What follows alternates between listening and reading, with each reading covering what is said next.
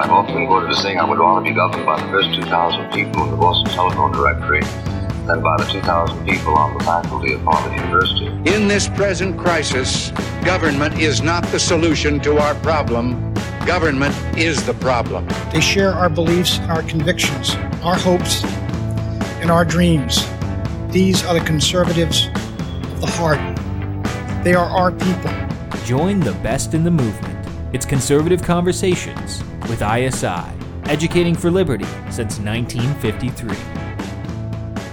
Welcome back. You're listening to Conservative Conversations with Nate Marlowe. On today's episode, we're talking with Oren Cass, Executive Director of American Compass and author of The Once and Future Worker, A Vision for the Renewal of Work in America. Thank you for joining us today, Oren.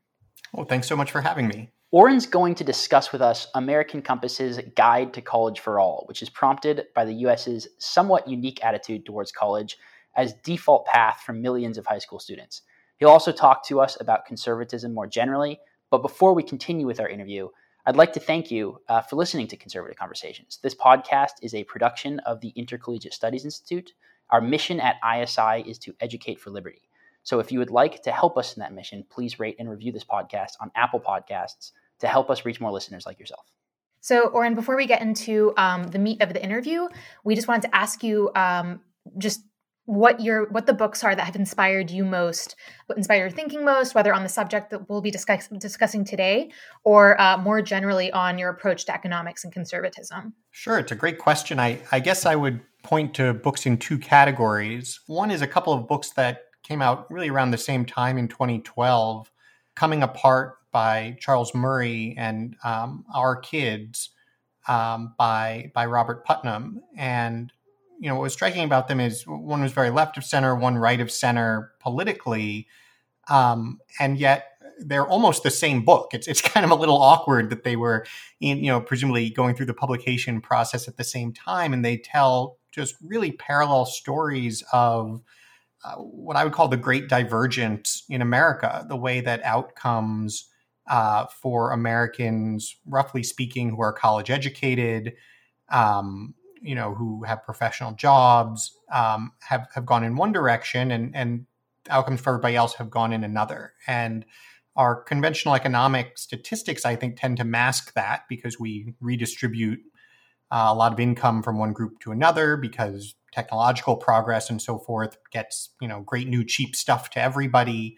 But on the dimensions that I think really matter to people's well-being and to the health of the nation in the long run, it I think draws a really clear picture of a serious problem that the conventional view misses. And so I think that was certainly important to my thinking about economics generally and goes to the specific point about college and the very strange and I would say destructive role that our education system is really playing with respect to the social fabric today. So those are two. And I guess the one other thing I'd love to just put a quick plug in for more broadly is like actually reading the classics of political economy. And I know this is something near and dear to ISI's heart, but it's incredibly important if you think you're going to be talking about what Adam Smith said or what, even Friedrich Hayek said, to actually read The Wealth of Nations or The Road to Serfdom, and to discover that it tends to be an awful lot more nuanced and conditional than the sort of absolute prescriptions that people take from it. And so I had the fortune to, back in college, actually be a political economy major. And the professors made us actually read this stuff. And I think it gives you a much richer understanding of the complexity of these issues, of the way that any particular analysis is really time limited. I mean, Adam Smith was really writing about the mid 1700s in a way that just doesn't apply to a lot of today's challenges. And then I think it's really interesting just to look at more recent political economists. I mean, if I could recommend one very short book, it's called Exit, Voice, and Loyalty by Albert Hirschman. And Hirschman makes the fascinating point that, when you are in an institution or a member of a community or even just a customer of a product and you are dissatisfied, you really have two choices. You can exercise your right to exit, you can leave, or you can exercise your voice and actually try to change something from within. And he just does an extraordinary job analyzing the trade-offs between those, how they work, why they work, when people choose to use one or the other. Obviously, from the title, loyalty is a big piece of it. And I think it's just the quintessential illustration of something that conservatives inherently grasp and grapple with, and market fundamentalists do not. And this goes to the schools discussion too, right? Is the way to fix schools just to have radical school choice and say, well, if everybody can leave any school they don't like, then we'll have great schools. I understand the market logic of that, but I think there's also an awful lot to be said for making sure that people are invested in the communities that they're a part of and finding ways to improve them.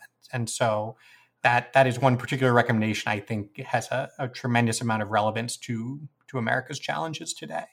So on that last point, Oren, American Compass had this great report on college life in America and the way that we structure higher education. Could you just give us a summary of your recent American Compass report?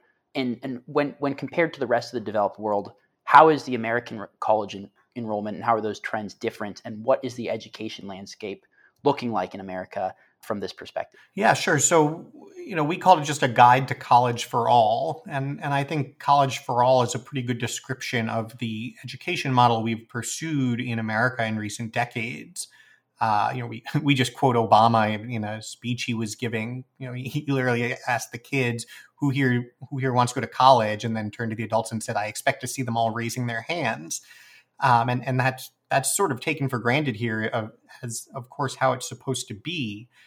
As a starting point and where we start the report, it's really important to recognize that's just a real outlier compared to other developed economies. If you look throughout Europe, throughout the rest of the Anglosphere, developed Asian economies, most education systems provide at least a sort of comparable non-college pathway that, by the time you get toward the end of high school, a third to a half of students are on.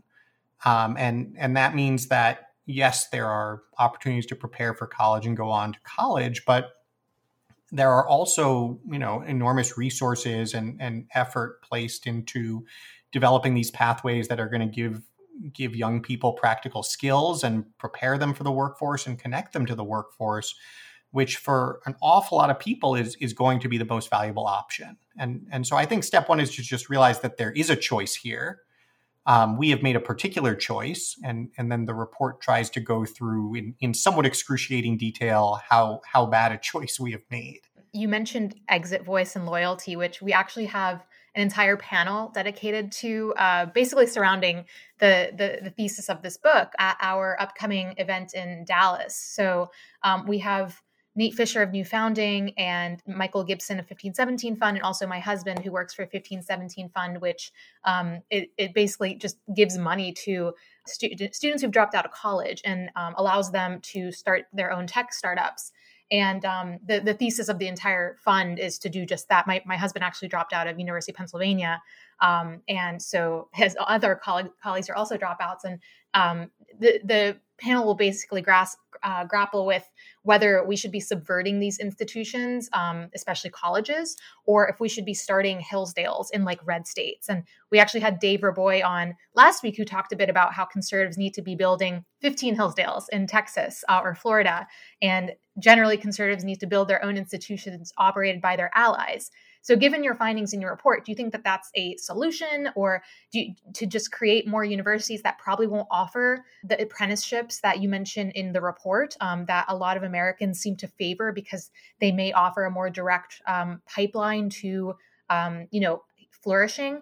Or because another objection to college today, just talking on the subject of schools that aren't even higher education and how parents are becoming weary about what's happening inside schools regarding, activist school boards, et cetera.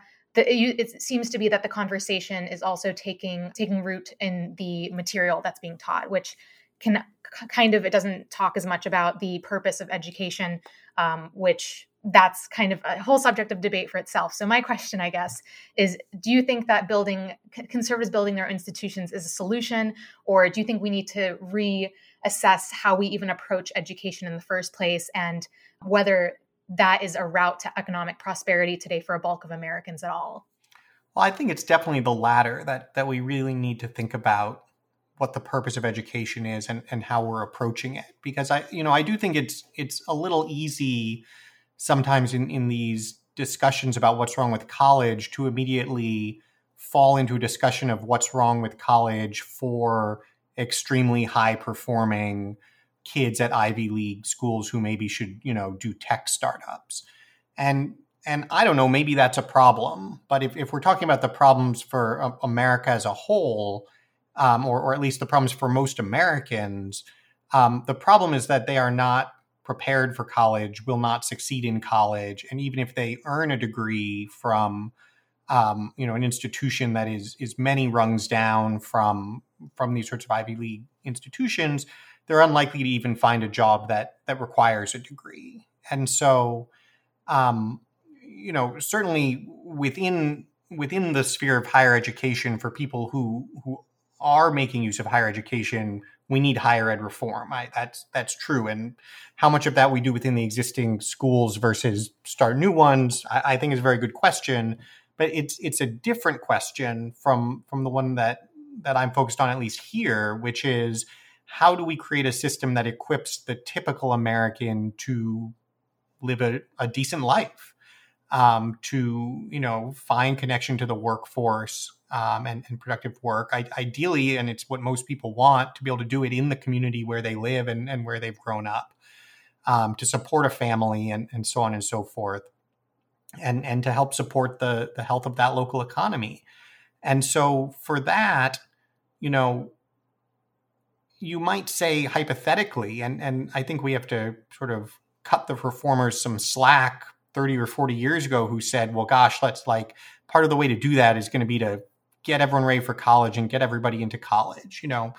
Maybe that was a reasonable thing to try. At this point, we need to acknowledge that it does not work.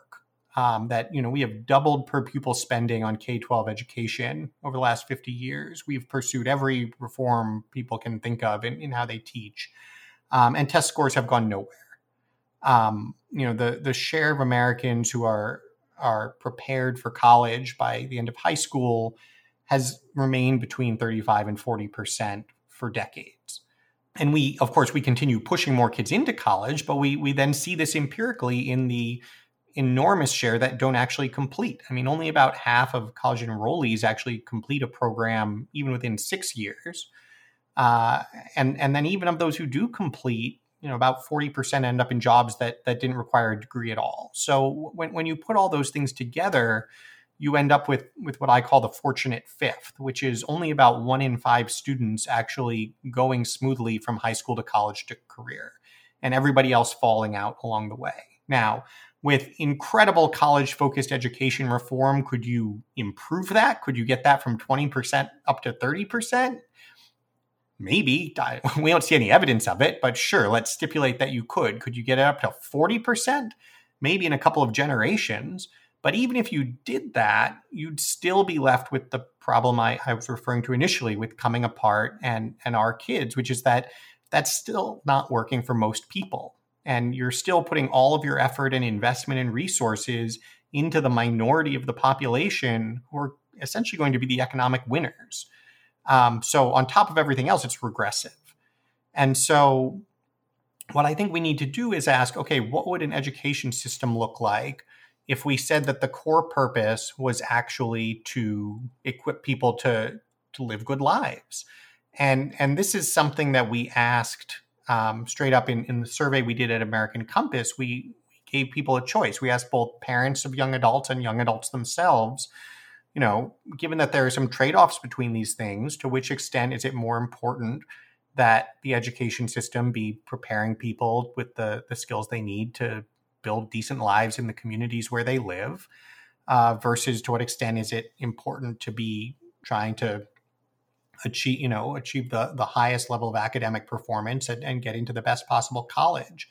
And by overwhelming majorities, people choose the former, which I think is the right answer. That the purpose of public education is to actually prepare people in the communities where they are to be productive members of their communities. And that holds, interestingly, across parties, Democrat, Independent, Republican. that holds across lower, working, middle, upper class.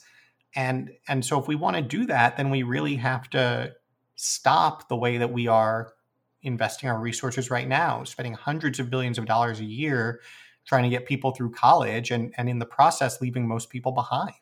So in the question of actually making effective reforms to this system, it's encouraging the findings that you're talking about, where Americans aren't fully bought into the idea that every single kid should just be dumped into a 4-year college. It seems like the barriers to actual meaningful reform in that area there's certainly the ideological one, which we've talked about a little bit, right? Where it seems like the predominant opinion with the sort of technocratic education policymaker class is that we should be trying to make it as easy as possible for as many people as possible to go to college. But there's also the sort of institutional question, which is that the college bureaucracy is enormously powerful. They have a vested interest in bringing as many students, right, into their system as possible. And like any sort of captured bureaucracy, the departments that oversee that are also often respondent to those interests. How do you, in terms of like dismantling the power of American higher education as it exists today, which to me, correct me if I'm wrong, I think that's a prerequisite to meaningful reform. How do we go about doing that in a way where we actually get to the vision of education that American Compass is advancing, and that I think most conservatives and right-minded Americans should support? Well, this is actually one of the areas in American public policy where I'm most optimistic. And the reason for that is in part, as a little bit we were just saying, I think there's actually fairly widespread agreement on what we should be doing. It's not a divisive issue, frankly, the way so many are.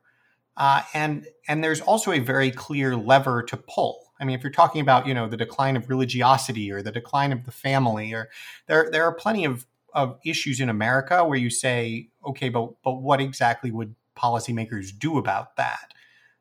When it comes to this education issue, it's quite obvious. We have hundreds of billions of dollars that we spend on higher education, and that is not how we should spend it. And the nice thing about putting those two together is if you have a political consensus and a lever to pull, you can actually get something done. Now, you're certainly right. You obviously have entrenched special interests and higher education, which I think we should properly call big ed, is one of the most powerful and lobbying groups. Just surely by what they spend on lobbying is one of the most powerful political forces in Washington. But in my experience, there's actually a simpler problem, which is that there's a political perception that you can't say people shouldn't go to college.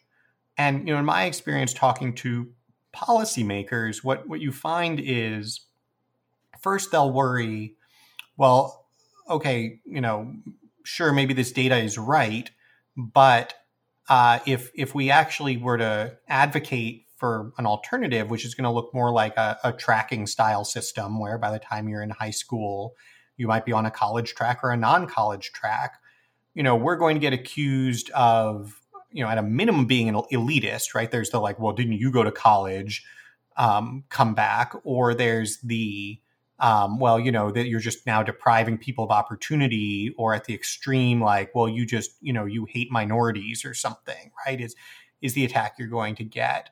And so there's one thing to be said about well, that's just not true. Even just conceptually, the people who are hurt by only having one track that's called the college track are the people that the college track doesn't work for.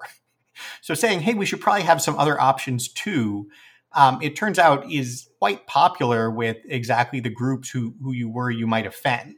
When we test these kinds of policy ideas, it's the more insulated, college-educated elite who kind of get nervous about it, and it's everybody else who says, yes, obviously that makes more sense.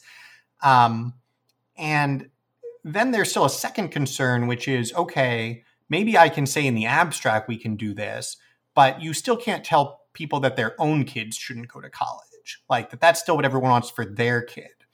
And it turns out that is actually an equally bubbled and incorrect assumption. And that was that was the most encouraging thing from the survey that we did, and one of the things I was somewhat surprised by actually in the results, is not only do you get just overwhelming support for the idea of tracking in the abstract, I mean, by like 10 to 1 margins, but when you then ask people in much more personal terms, thinking about yourself for a young adult or thinking about your own child for a parent, what option would you prefer be offered to them or to you after high school, 3-year apprenticeship leading to a good job, or free tuition at any college you can get into?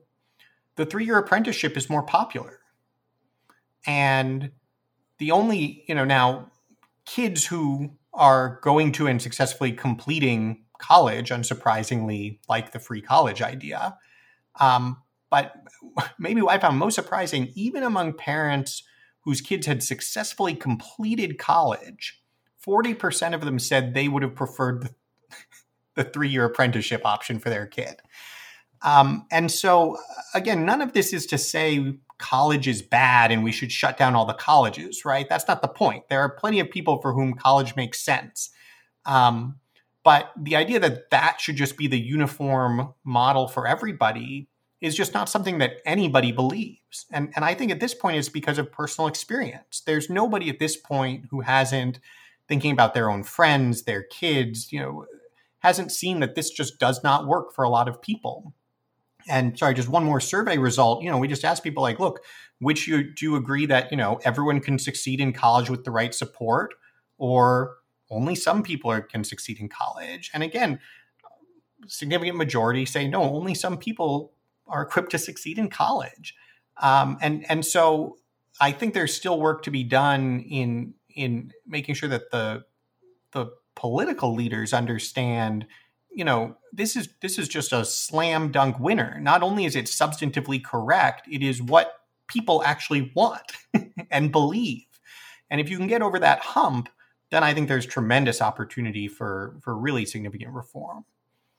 On the note of the findings that showed that most Americans would prefer a 3-year apprenticeship after high school over free college, I'm curious how, especially we were talking about kind of these entrenched special interests earlier, how you think we'd be able to apply like an apprentice, if there's any, kind of idea in mind or model you think of, or maybe other developed countries are doing this and the US just hasn't followed the lead, of how we can apply apprenticeship models when pushing high schoolers through the college pipeline. It seems to be our country's only default setting. And colleges obviously are, I've heard them described as hedge funds before. They're clearly special interest groups trying to get as many customers as possible. So as far as a model for that, how do you think we'd be able to replace the current system with a model that perhaps promotes apprenticeships much more, since it seems like there is a lot of interest among Americans, parents, and students as well, perhaps? Yeah, it's a great question. And I think there are a few things to say about it broadly, and then I'll give some specific examples.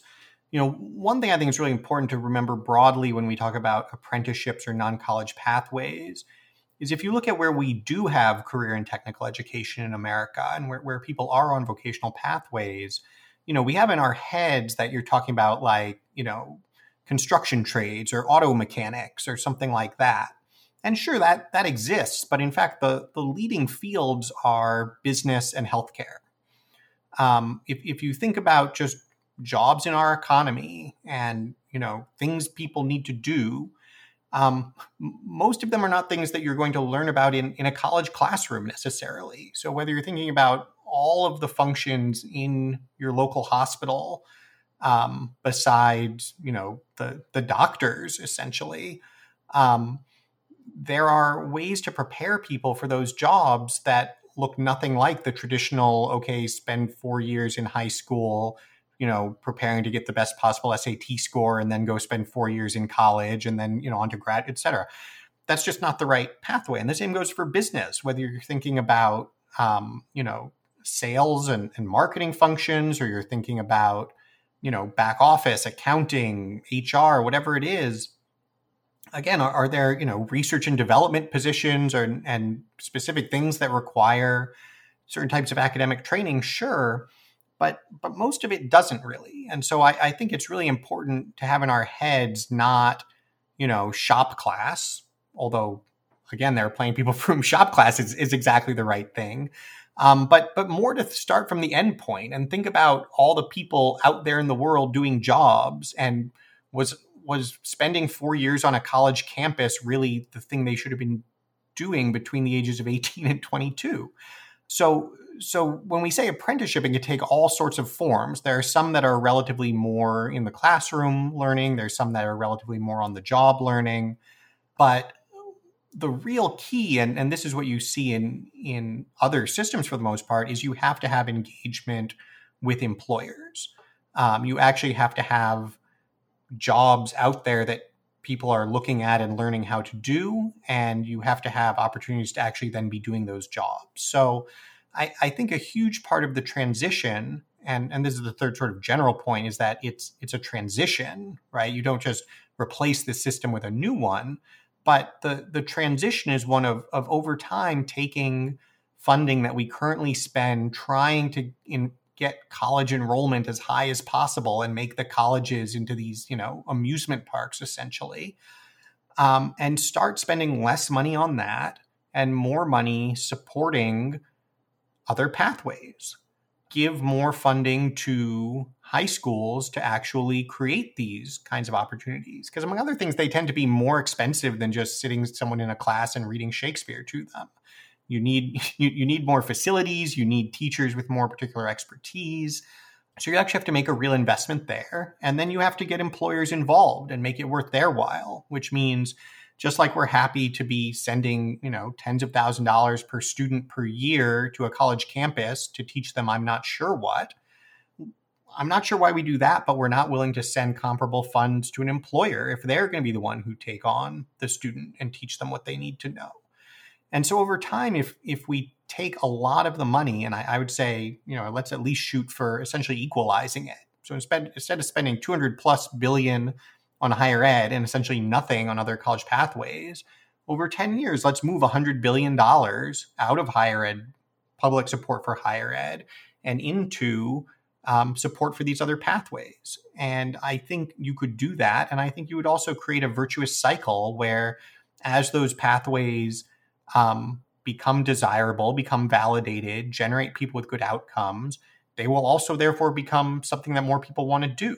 And as more people do them and then move into the world and become successful, all of a sudden, and this is what you see in countries like Germany, you're going to find the higher ranks of a company and the executives and board members who themselves came through these pathways and understand the value of them. And so that's the virtuous cycle we could ultimately be on and we need to be pursuing, instead of this vicious cycle we're on right now where college is the only thing that counts. Ever more people try to go to college. And for the people who it does not work for and is not appropriate for, they end up further behind than ever. So pivoting a little here, we're talking a lot about what I think it's fair to characterize as some of the problems with the priorities and the consensus in policymaking circles. And it's a bipartisan problem to an extent. You are someone, your work at American Compass has been in a lot of important ways challenging, particularly on the right, the sort of economic priorities and consensus of policymakers. I'd love to just hear you talk a little bit about your work in the context of conservatism today. What was the right of center think tank level economic consensus like before you entered the scene, and where are you trying to take it?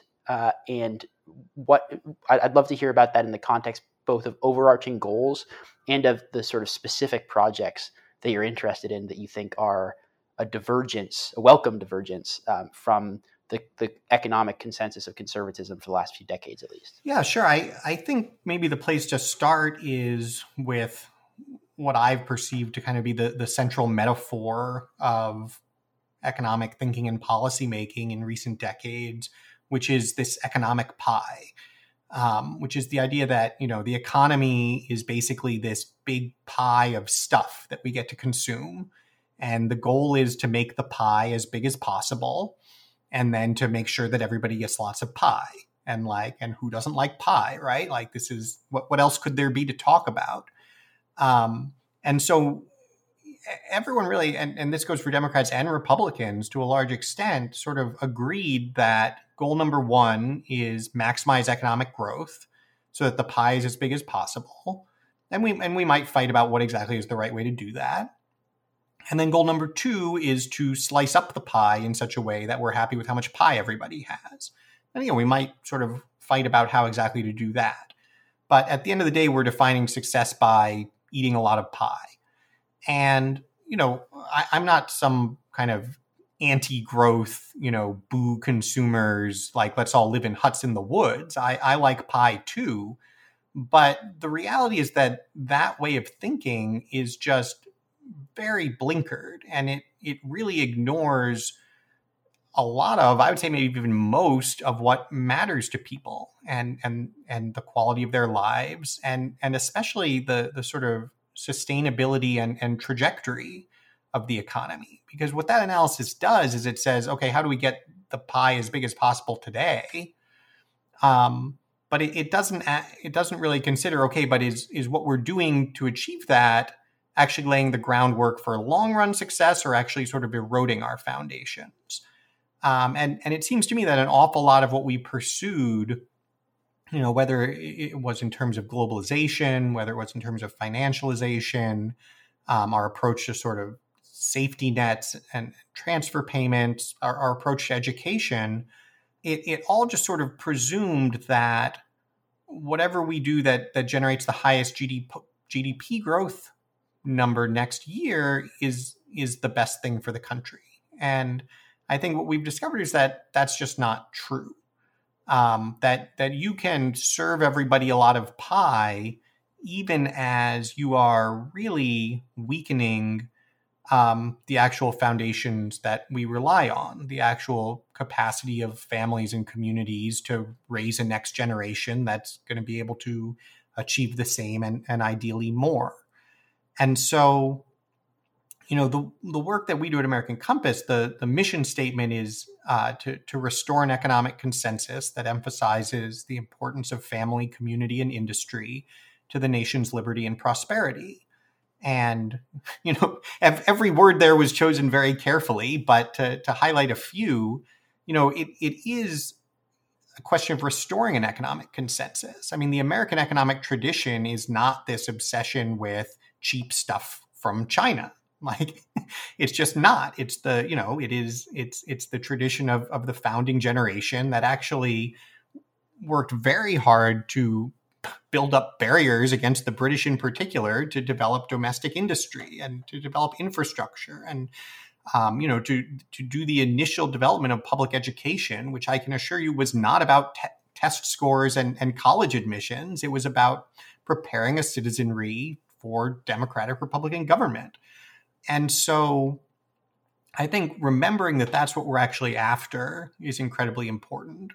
Remembering that to do that, we can't just think of people as these sort of floating atoms that, need to maximize their happiness from day to day, but that actually having the institutional framework that's going to allow families and communities to flourish, that's going to ensure that we actually have robust industry is sort of central to that. And then ultimately remembering that, yes, the nation's liberty and prosperity is what we're after, but liberty and prosperity and buying lots of cheap stuff are not the same thing. So, I think, first of all, I like to think that that's all correct. And second, I think it's really important to underscore the way that it's sort of fundamentally very conservative in a small c conservative way. And that to the extent that it sounds very different from what the right of center in America has been saying in recent decades, really just underscores the extent to which what we have decided to call conservative in America isn't really conservative at all. It's been basically libertarian or market fundamentalist. And that lack of a conservative impulse in American politics and policymaking, I think, has been at the heart of a lot of what has gone wrong. So that all seems exactly right to me. And it's sort of odd to me that at least at the abstract level, it's controversial in conservative circles to say that a robust conservative economics should be organized around the goods that conservatives traditionally have recognized are good, like the family, like communities, like local civic ties. And of course, as you pointed out, the founders didn't talk about free markets, right? that wasn't. They had a much more rich, I think, vision of politics than certainly some of our friends on the sort of libertarian end of the conservative spectrum. But one of the other basic conservative insights that I think is true is that the objections to sort of an overweening bureaucratic government aren't just made on abstract grounds of the principle of limited government in the abstract. It's that overbearing government crowds out the mediating institutions and the civic ties and the crucially important parts of civil society that you, Oren, are talking about wanting to flourish. So, I mean, and maybe this gets down to the sort of concrete questions of actual policy, but how is American Compass thinking about approaching the question of trying to move away from market fundamentalism in a way that doesn't also turn into this kind of statism, which is equally, if not more, destructive to local community, civic ties, patriotism, love of family, et cetera, as the kind of emaciated neoliberalism that we're also trying to fight? Sure. Well, I mean, not to be pedantic, but the way you frame the question is question begging, because you said overbearing government does all of these things. And so, yes, I would stipulate that overbearing government is overbearing. What we have to figure out is what kind of government is or is not overbearing.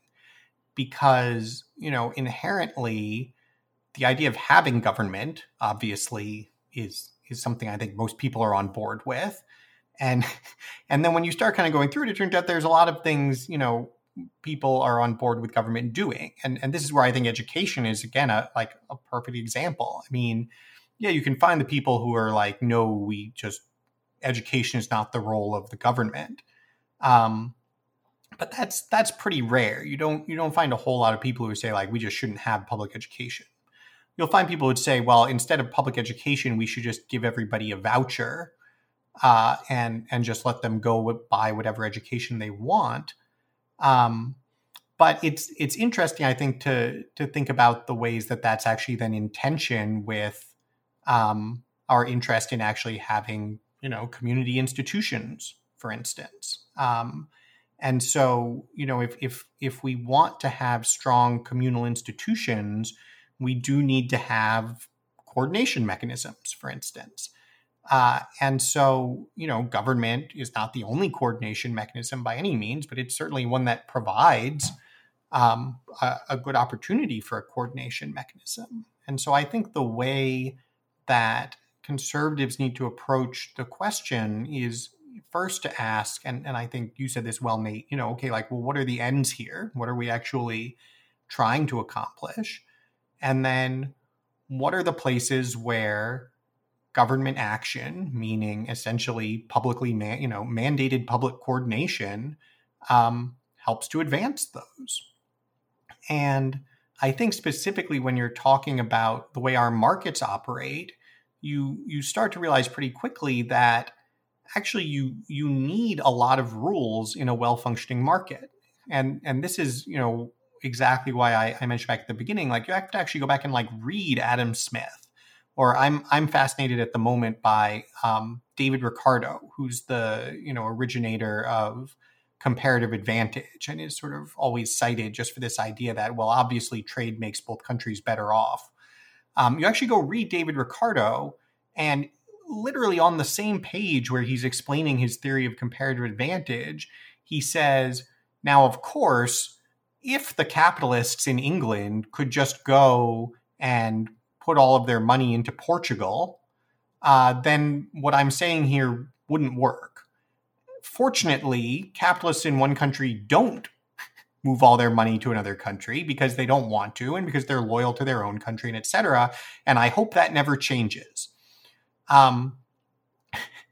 Because if you have a market where capital feels no allegiance to a particular country, then a lot of the great things that you're expecting markets to deliver for your country, they won't necessarily deliver.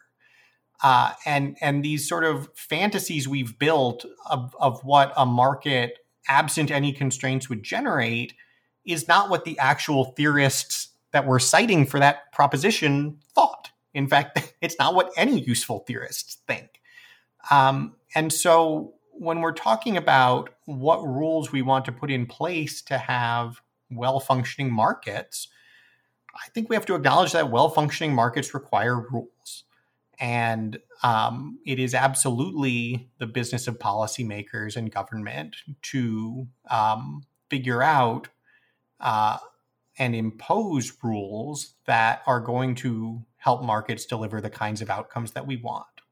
Because it's not going to be perfect. There are all sorts of problems that we could recite, and that's fine. But doing nothing sure ain't perfect either. And we're going to have to do better than that. So, Oren, unfortunately, we're running out of time. But before we wrap up our episode, we want to ask you the question that we ask all of our guests, which is, and you probably answered this in a few other questions that we previously asked you, but to kind of the cherry on top of our episode, what you believe conservatism is and how you would define it. What I believe conservatism is and how I would define it. Well, I guess ultimately, in my mind, conservatism is an approach to thinking about public issues in particular that recognizes the centrality of institutions to outcomes, and that therefore recognizes that what already exists has value, and doesn't mean it's perfect, might mean you want to change it, but that you're starting from what you have, and that it's probably there for a reason, and you should probably be careful in what you do with it. But then also recognizes in evaluating effects that the effects you might think you see on particular individuals at particular points in time aren't the only effects that matter, because the way that the institutions evolve is ultimately going to have the greatest effect on the world as individuals experience it. And so evaluating welfare in those terms, evaluating policy options in those terms, and evaluating our obligations as citizens in those terms is really crucial to having a functional society. Great. Well, thanks, Oren. If people are interested in seeing more of your work or following you, where can they find you? AmericanCompass.org has pretty much everything we've just been talking about, and Oren_Cass on Twitter has frequent updates as they come out.